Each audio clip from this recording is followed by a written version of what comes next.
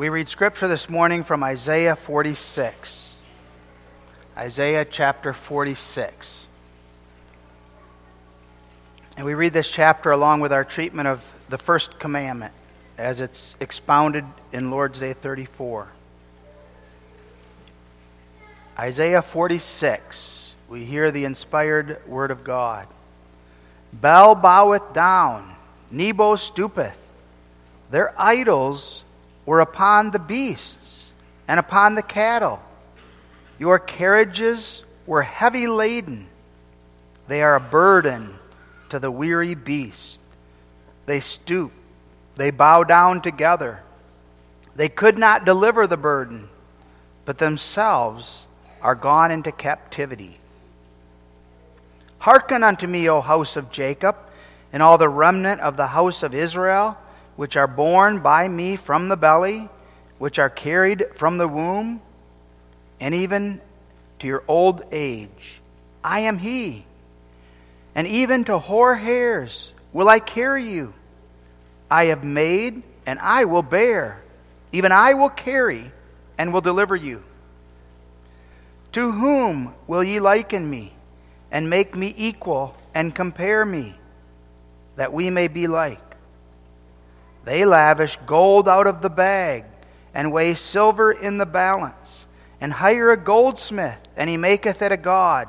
They fall down, yea, they worship. They bear him on the shoulder, they carry him, and set him in his place, and he standeth. From his place shall he not remove. Yea, one shall cry unto him, yet can he not answer, nor save him out of his trouble. Remember this, and show yourselves men. Bring it again to mind, O ye transgressors. Remember the former things of old, for I am God, and there is none else. I am God, and there is none like me.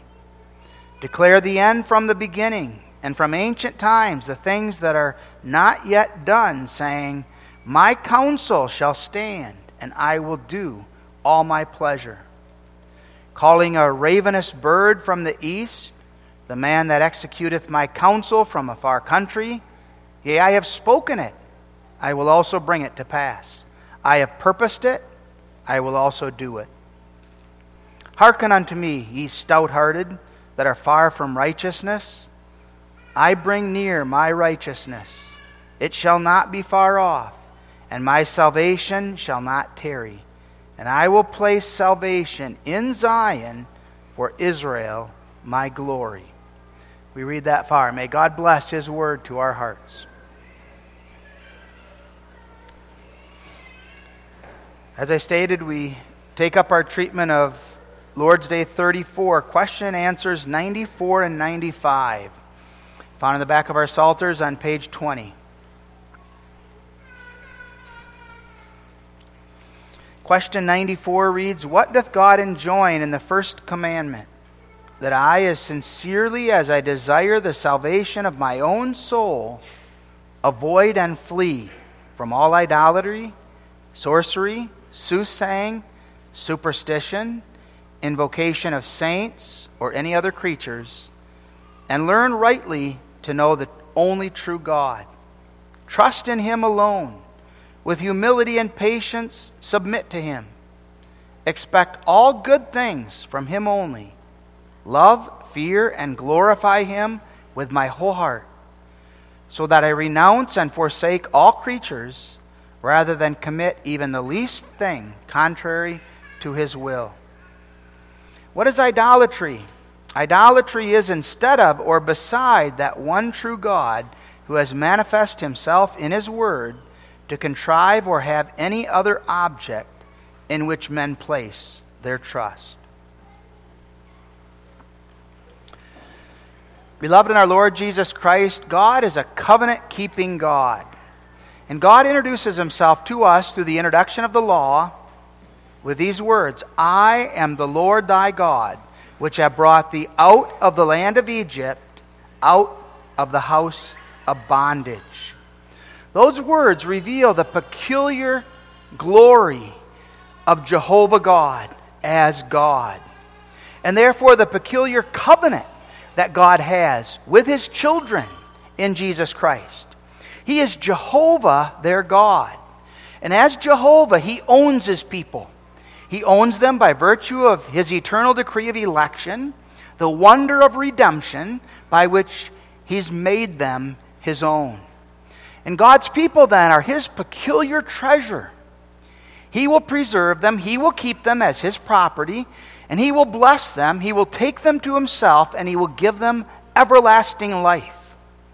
Notice the beautiful way that was conveyed here by Isaiah to Israel.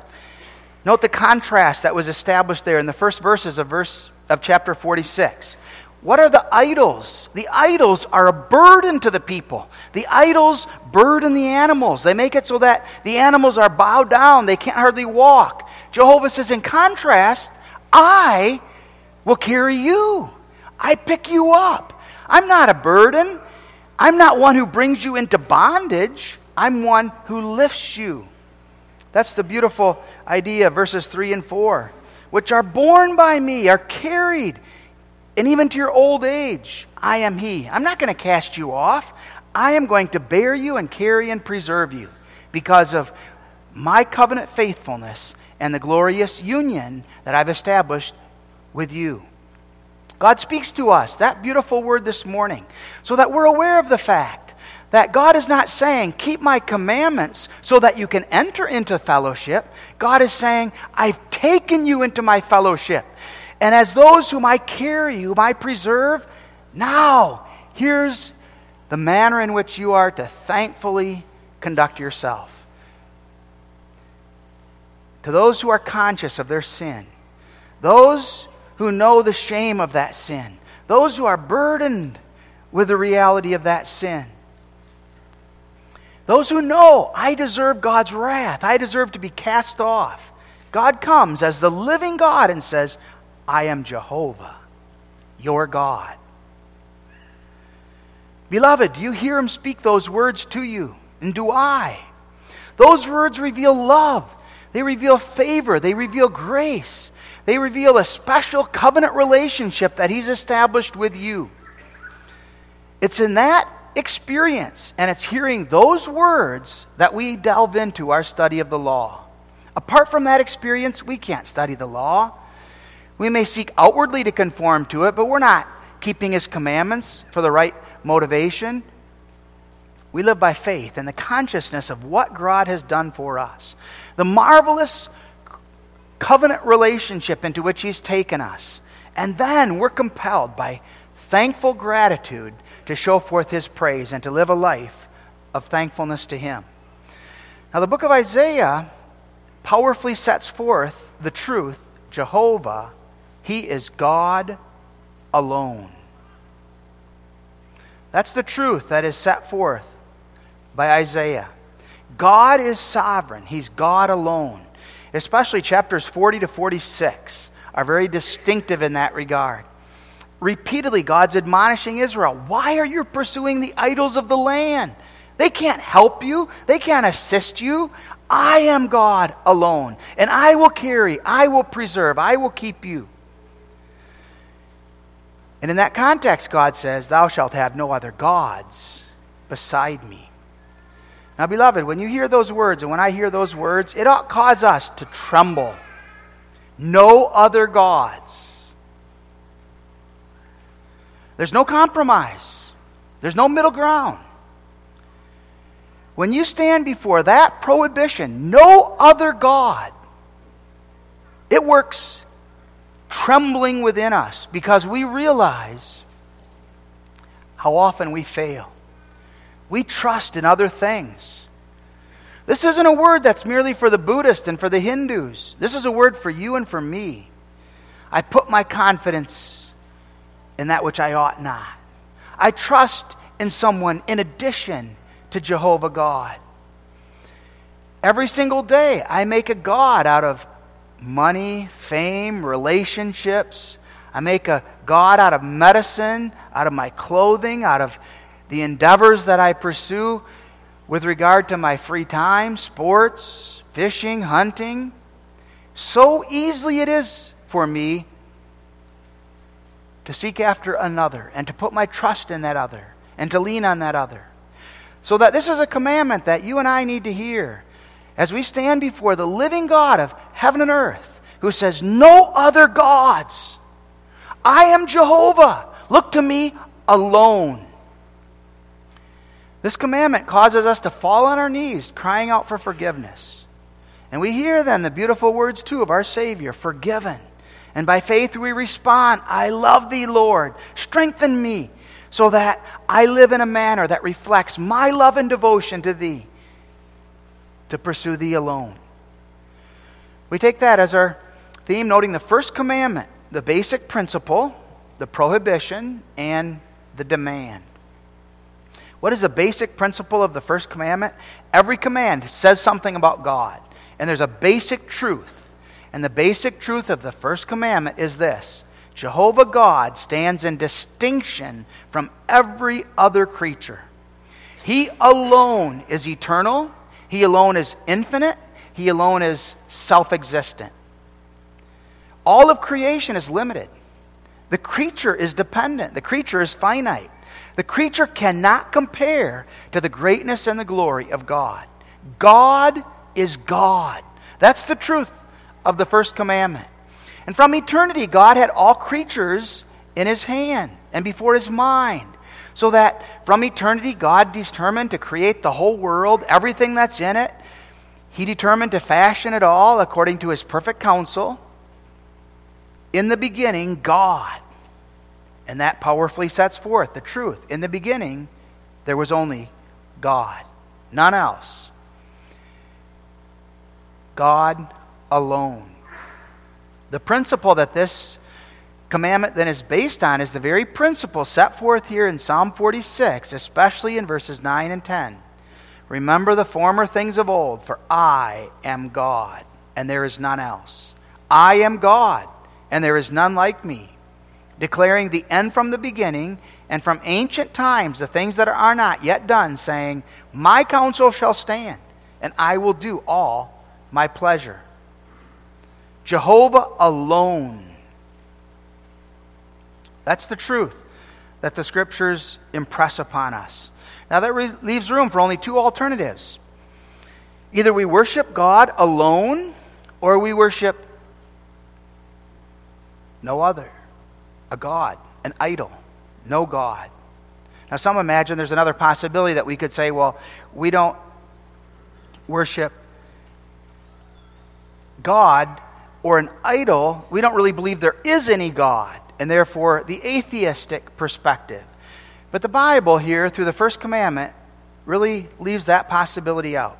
Either we're worshiping God alone, or we're worshiping idols. That's the only alternative. And if we say there is no God, we're worshiping then the idol ultimately of man. But it's impossible for a man to be altogether without a God. Every man, woman, child, young person has something that they're dependent on, something they're going to worship, something they're going to serve, and something they're going to place their trust in. Maybe it's the sun, maybe it's the moon, maybe it's animals, or money, possessions, whatever it is. The man who turns away from the one true God by virtue of that sin is an idolater. The fool says in his heart, there is no God. Psalm 14 verse 1 states. And he's a fool because he's not reckoning with reality. The reality of the situation is there is a God. And the heavens declare his glory. The firmament shows his praise. So that all men know that there is a God who must be worshipped and served. But what do men do?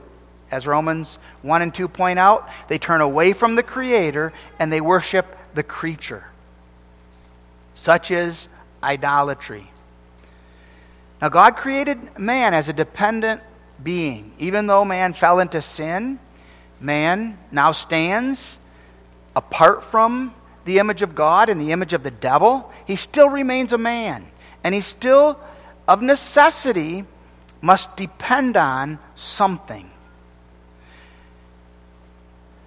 If not God, idols. Now, what does a man do who rejects God? The first thing he has to do is get rid of creation then. Because if there is no God, there can't be such a thing as a creator. And so one then goes to work at undermining the biblical truth of creation. Creation did not take place according to the Bible, they insist. Then man becomes proud and man begins to attribute to himself all of the advances and advancements of science and all of the technological advances. He tries to be independent, thinking that he doesn't need to have a God. He doesn't need a Savior. He can do everything himself. Even though he knows deep down, I can't be. And he knows that when he faces judgment, there's going to be a judge who's going to hold him accountable. But he suppresses that knowledge in unbelief. The powers of nature repeatedly reveal and declare the majesty and the glory of God. And that makes it all the more important than for natural man to deny the Creator and to try to find an idol. Now, at issue is the need to worship Jehovah and Jehovah alone. There are those who would outrightly deny Jehovah. But far more common, the violation of this commandment takes place by those who say, oh, I believe in Jehovah, but also I put my trust in other things. In other words, they deny alone. And beloved, that's where it pricks you and me. We believe in Jehovah, but are we putting our trust in Jehovah alone? Of course, we worship God. But are we worshiping God alongside idols in our lives? Whatever those idols might be.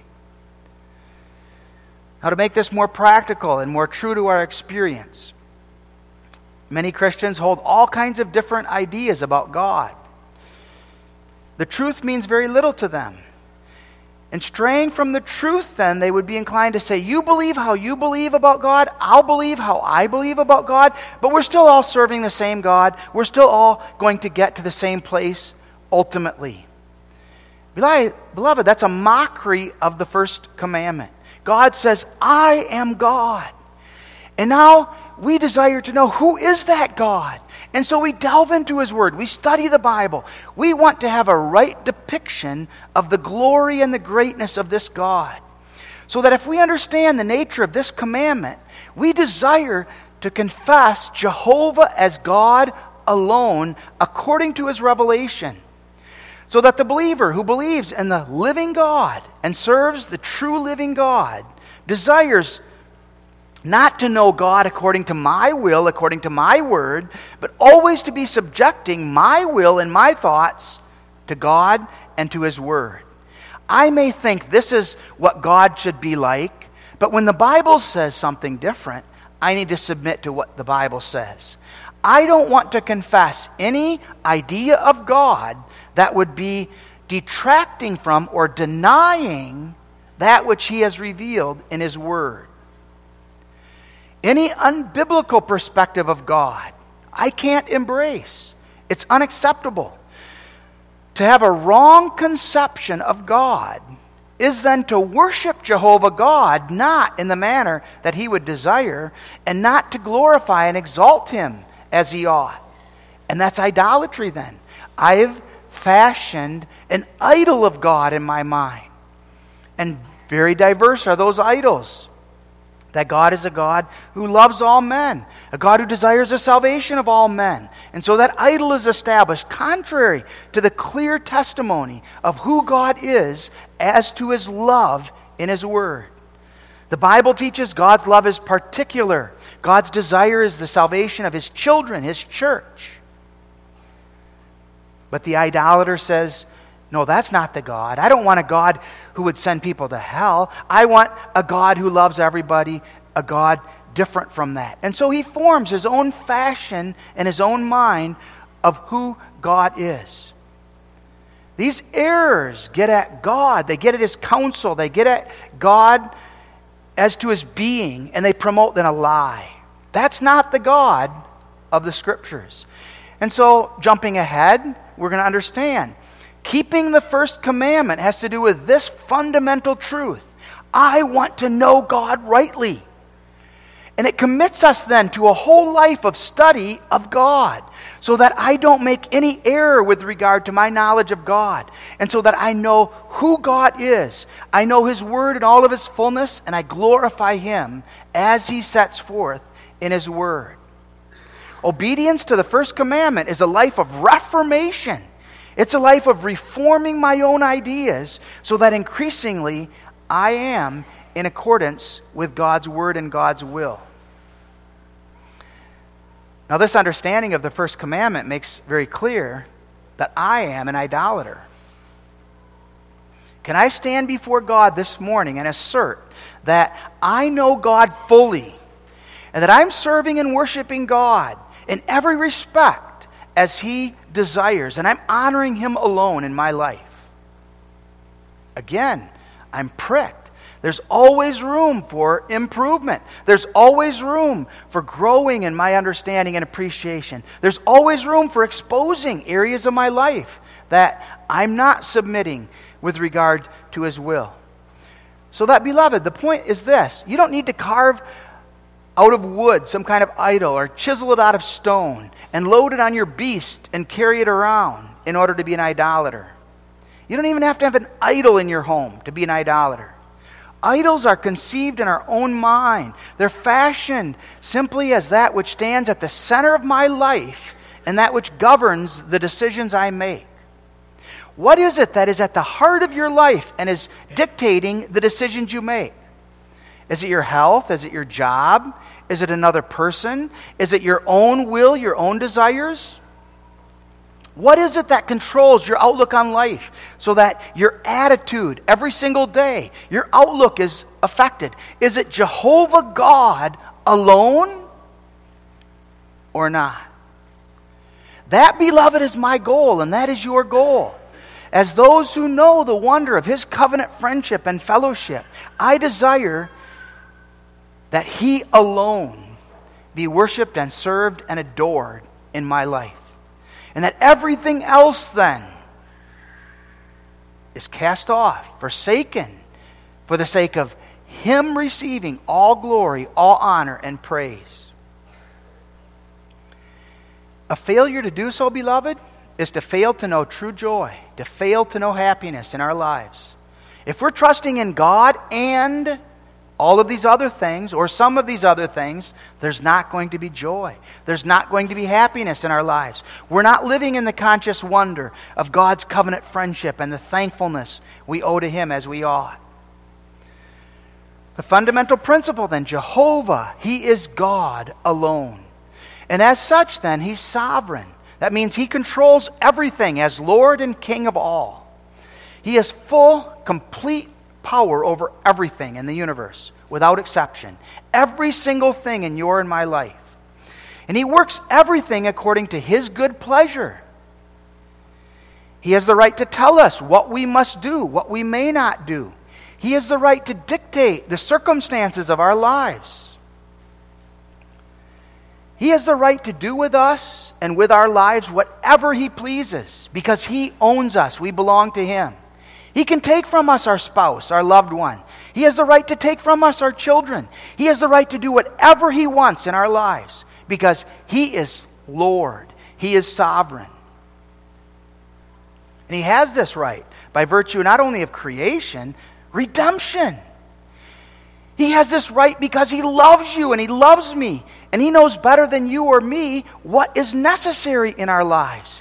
He knows better than us what is preparing us for the glory that awaits. And so we bow before Him. We submit to Him as the sovereign God of heaven and earth. Again, how often do we not rebel? We think, but I know better how this part of my life ought to be operating. And therefore, what's the fruit of that then? The fruit of that is uneasiness, despair, anger against God and against God's will. There's no joy. There's no happiness. He is not simply a Lord. He's Lord. And all things are in His hands, and we look to Him then as the one who alone is able to control and direct everything. And we don't understand His ways. We don't need to. Because we know and believe that He is God, and that He loves me with an everlasting love, and that He's carrying me.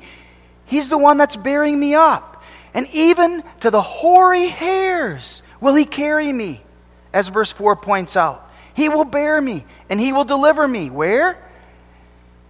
To the wonder of glory in the heavenly life.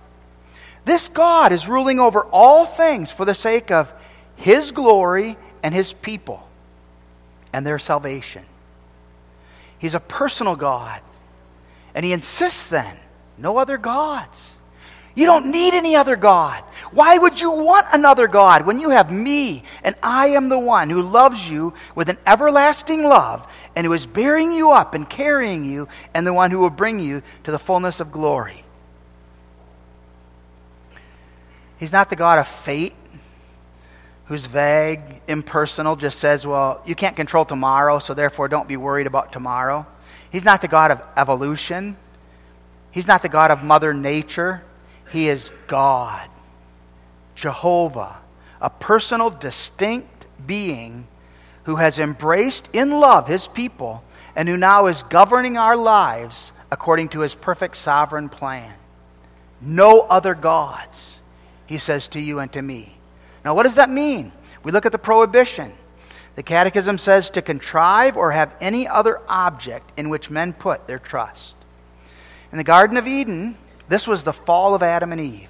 Even you children remember. What was it that the devil said to Eve that tempted her then to take that fruit? You shall be as gods.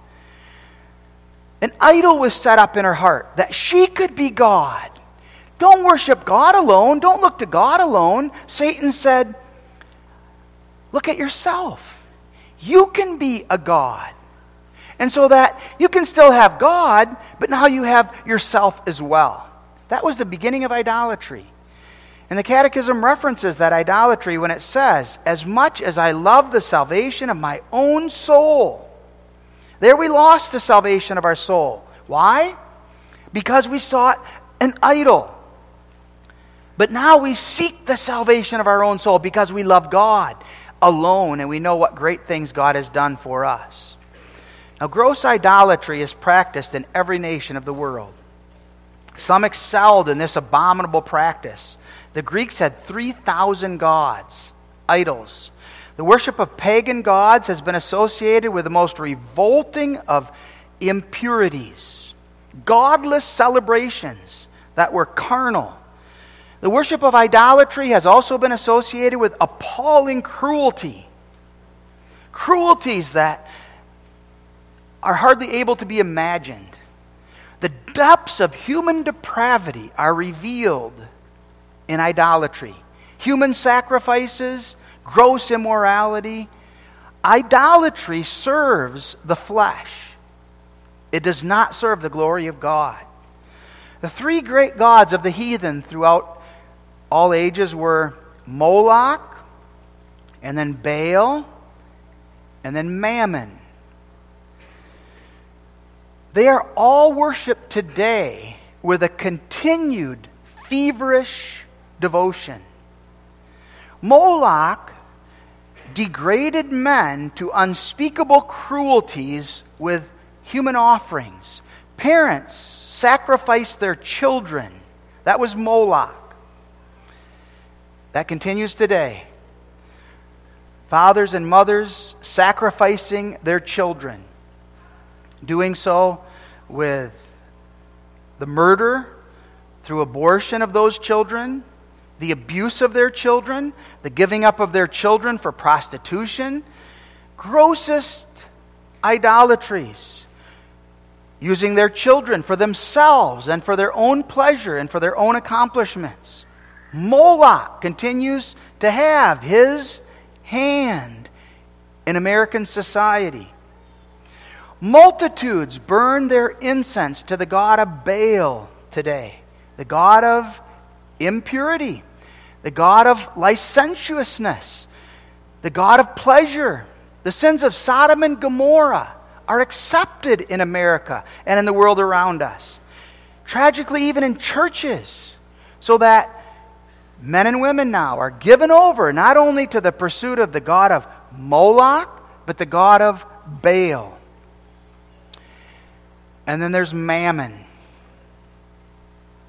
Esteeming man, esteeming the pleasures of this life.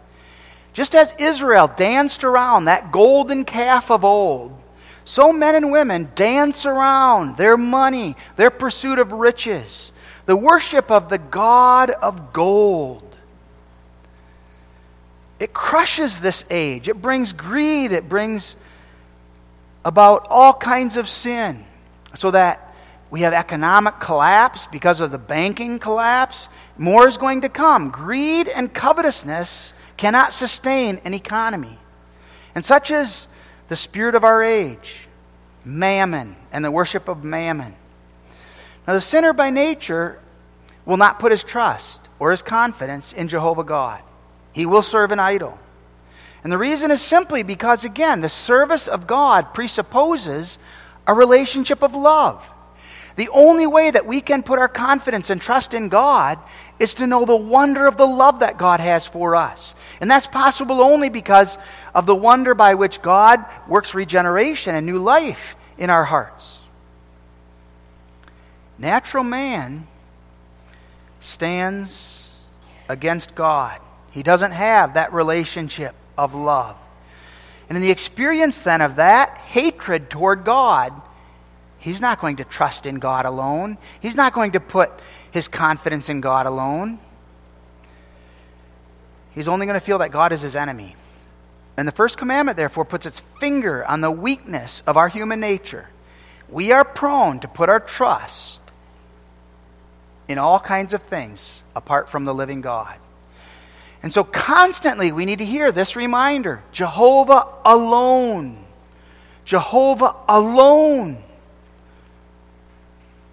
With all our heart, we have to put our trust and our confidence in Him. Look to Him in prayer. Lean on Him. Know that He is the one who loves and cares for you. Know that His will alone is good. And look to Him. Constantly, in our sinfulness, we're inclined to put our trust in the things of this life. When we become prosperous, we're tempted to attribute to ourselves. It's because of the good decisions we've made, and we become proud.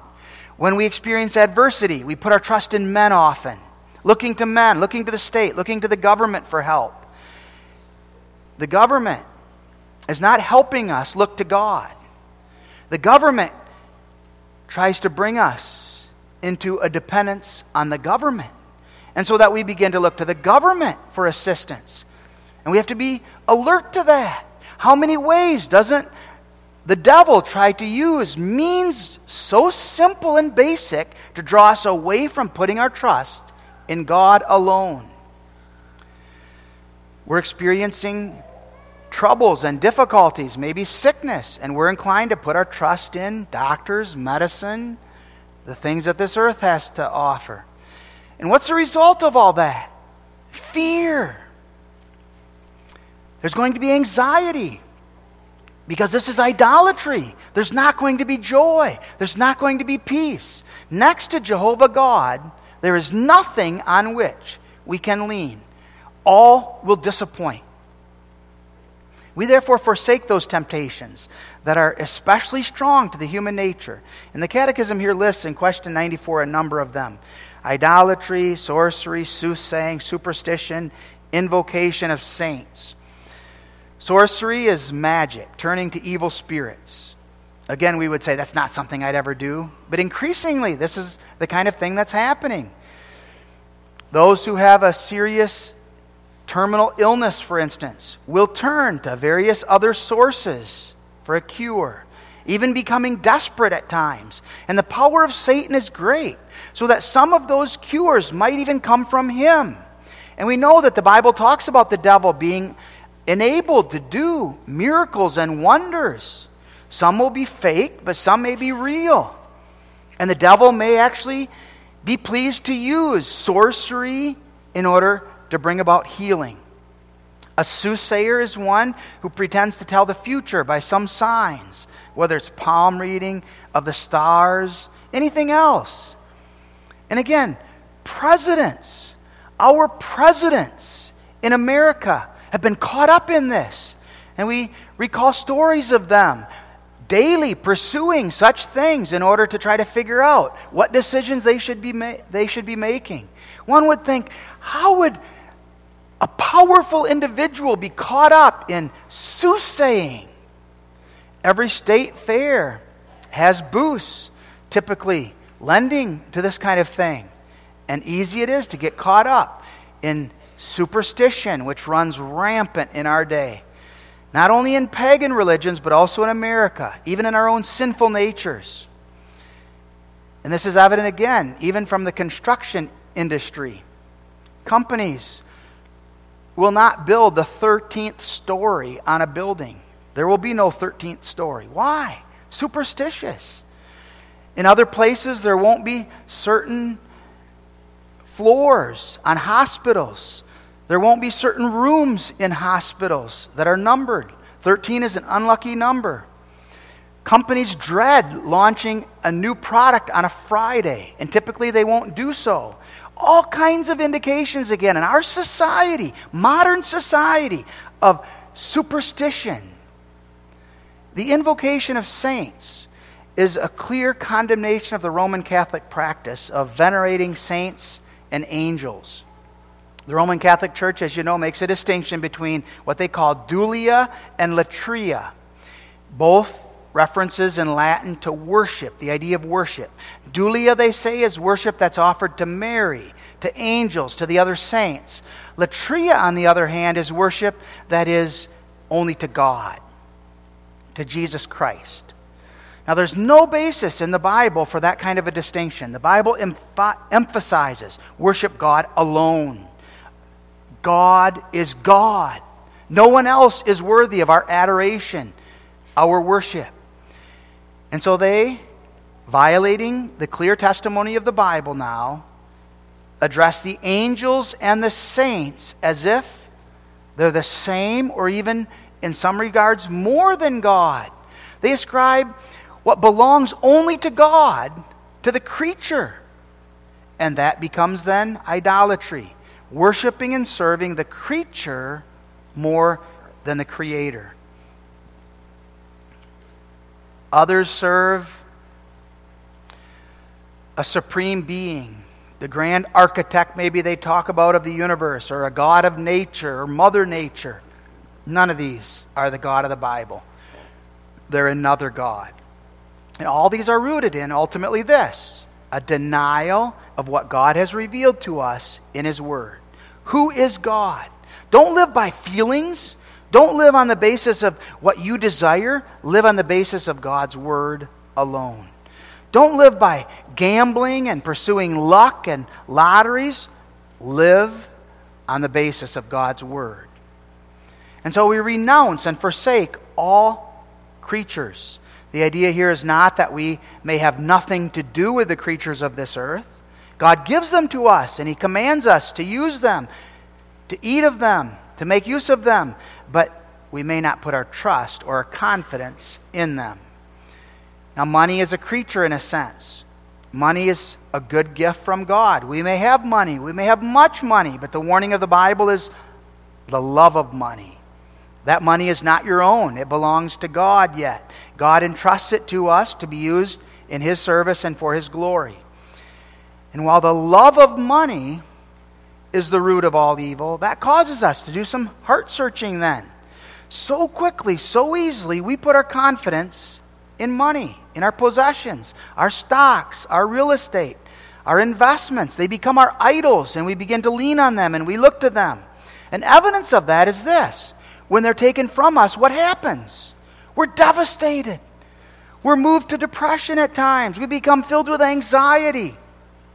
Where's the joy? Where's the trust in God? God is the one who teaches us, seek me and glorify me alone with what you've been given. But some modern forms of idolatry also show itself in our lives. Perverted reason. We think in a manner that's not in accordance with God's word or God's will.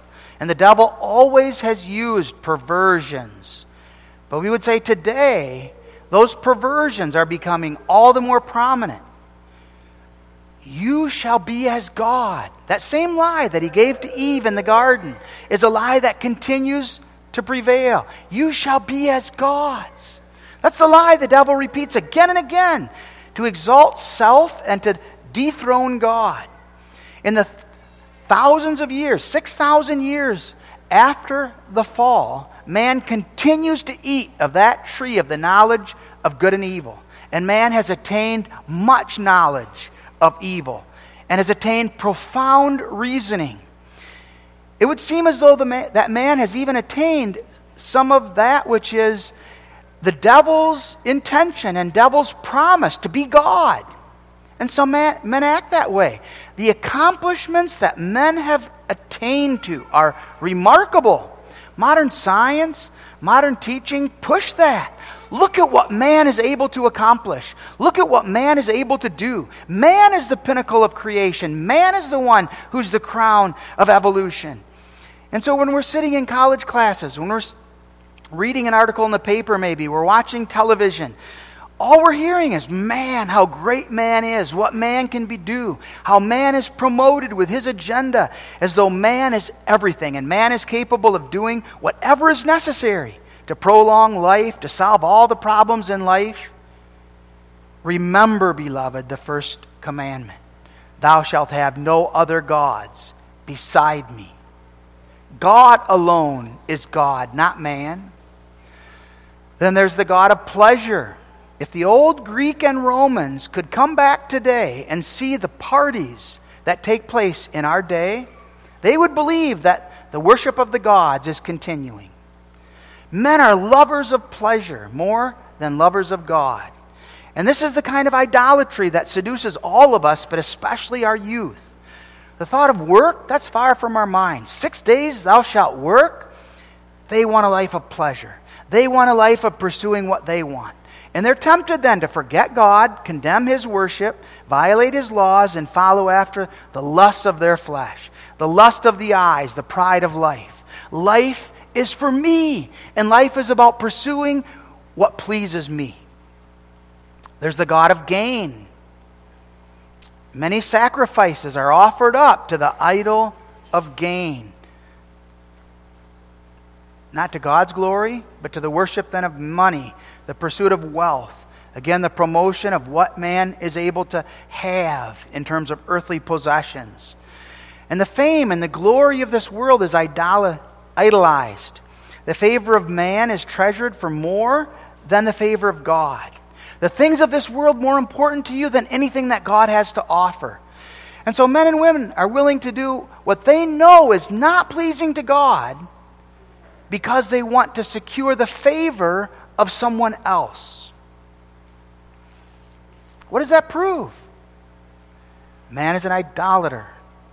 Rather than doing what God wants me to do, I'm willing to do something else because of the influence of someone who's directing and guiding me. And I care more about that person and what they think about me than what God thinks about me.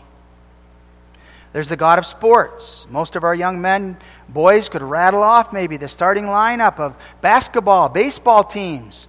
But could we rattle off the name of the 12 apostles?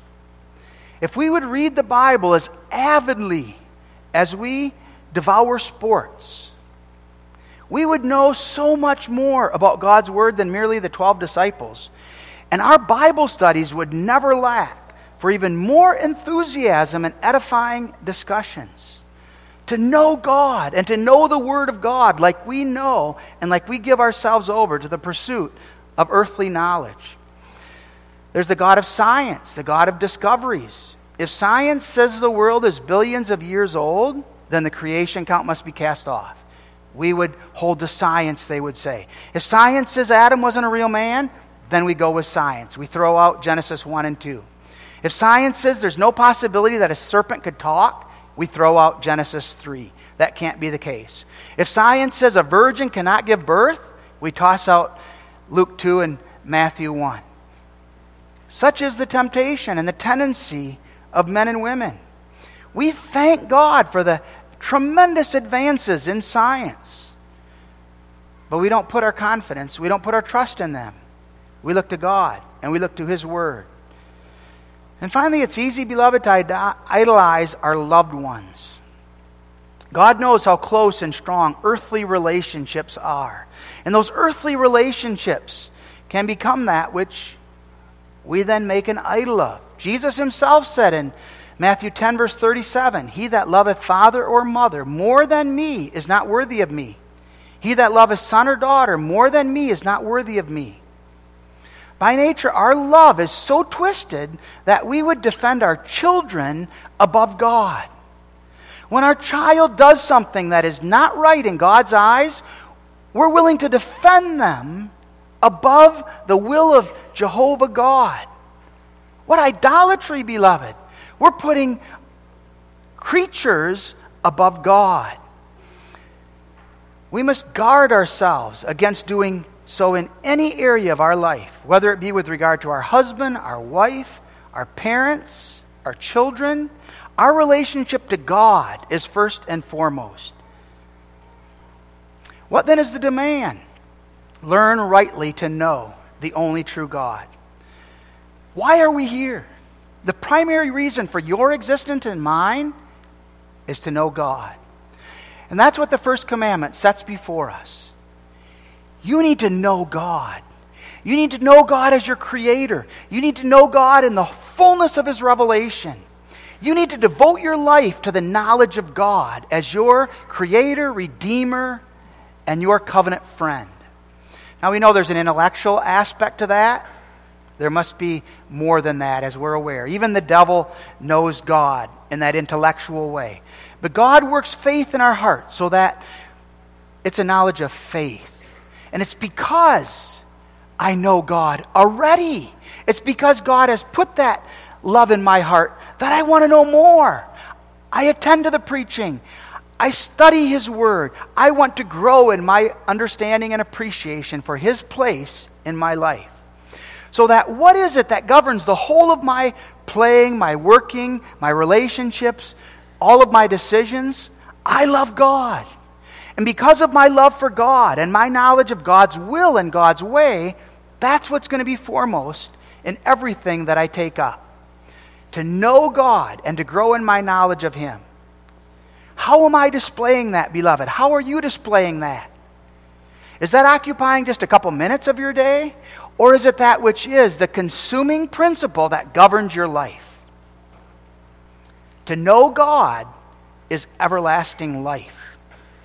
And so we seek to know God through the preaching, through the catechism, to know God through the study of His Word, to know God through the creation that is all about us. We want to know God in the fullest sense that we can, according to His will. We're not content to be lazy and say, but I was taught enough. After all, I made it through school, I made it through catechism. That's good enough. That's not the child of God who knows and loves the First Commandment. We don't hold the knowledge of God in low regard, believing it doesn't really matter if we maintain it. It doesn't really matter how we live in accordance with it. Now, of course, we understand there are some aspects of the Bible that have to do with truths that are essential with regard to our salvation and the unity that we enjoy as a church of Jesus Christ. Other matters are more secondary. We understand that. But the temptation in our lives is to make more and more stuff secondary. Everything that touches the nature and the being of God is primary. It's essential. Who is God? We must be willing to devote as much time and effort as we have in the pursuit of that desire and question. And be confident that my knowledge of who God is a right knowledge of God. It's in conformity with His Word. And I'm always reforming and always striving to understand and confess more fully the greatness of His glory, so that I can love Him, so that I can show my thankfulness to Him in all that I am. The way to know God is through Jesus Christ, whom He has sent. God reveals Himself through His own Son. And in this life, then, I need fellowship with God through Jesus Christ. Where do I find that primarily? Jesus speaks to me through the preaching of the gospel. He speaks to me through the administration of the sacraments where Christ is present spiritually with his church. And so I pursue those means in order to grow in my knowledge and my understanding about God. Never may we have the attitude we don't need to know more about God. We never may have the attitude that we toss aside the knowledge of God that we've received, even though it's biblical. But that's the temptation. New circumstances come up in my life, new situations, and now I say, you know what? I used to think that was wrong. Now, no, it's not wrong any longer. Did God change? Or am I making an idol now of my own imagination, my own thinking? Those in whom the Spirit lives says, I want to know him. He is my light and my salvation. He's the strength of my life.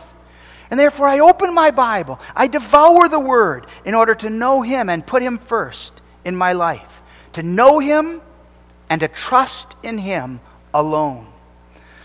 Looking to God in the face of Jesus Christ, we know he loves me. He forgives me all my sins through the shed blood of my Savior. And I put my confidence in him.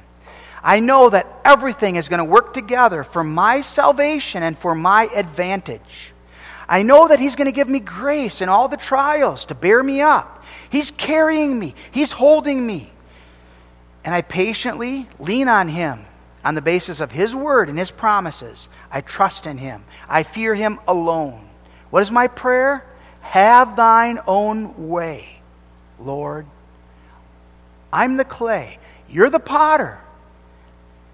Have thine own way.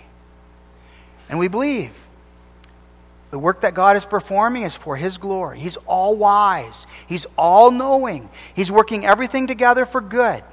And we would rather renounce all creatures in our lives than walk contrary to his will. We're willing to face the wrath of men, even their murderous anger, because we love God. And we're doing what God wants us to do. We're willing to stand alone if necessary because we know God. We love him. And with humility and with patience, we submit to him. Now, beloved, God has placed us in the midst of a battle.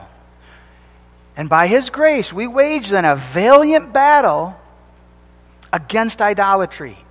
Our nature battles to uphold our own ideals, to uphold our own thoughts about the way that we should live, the way that we should conduct ourselves. We know we shouldn't watch so much television, but we're going to not submit to God's will. We're going to do it anyway. We know that children are a blessing, and yet, boy, I have one, I have two, I don't know if I can handle three. We know that God will provide all of our needs, and yet we refuse to put him first in our giving and in our life. We know God hates backbiting, he hates slander, and yet we keep doing it anyway. Every one of us, beloved, in one area or another, are giving heed to that sinful nature, walking contrary to God's will. That's our idol. We're placing our own will above God, and we know better. Will I submit to God or not? You can't have God and mammon. God says, Jehovah alone. That's the only way of peace, the only way of joy. The first commandment is strongly antithetical. Either you cry out for mercy, you renounce your own will and humbly walk with God, or you maintain your rebellion and you say, no, I'm loving myself, I'm going to live for mammon. Beloved, by God's grace we turn. By God's grace we confess Jehovah alone. We repent of our idolatry. We cry out for mercy. Lord, forgive us. And give me the grace to break down my own idols and to serve thee with all my heart. And beloved, what is the fruit that the Catechism talks about? Expect all good things from him only. Love, fear, and glorify him with my whole heart. Love isn't just an emotion. Love is above all the grace that God has worked in us in Jesus Christ. And it's the love by which we fall before our Lord and our Savior. And we confess, my Lord and my God. And we long for the perfection of heaven and for the glory that awaits, confessing he is Lord in all my relationships. He is Lord in the home, in the school, in the church. He is Lord. He sees my heart. And I seek to know Him more fully and to lean on Him alone. Amen.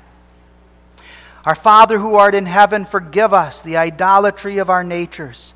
Forgive us the pursuit of our own will and our own pleasures. And work in us that humble acknowledgement.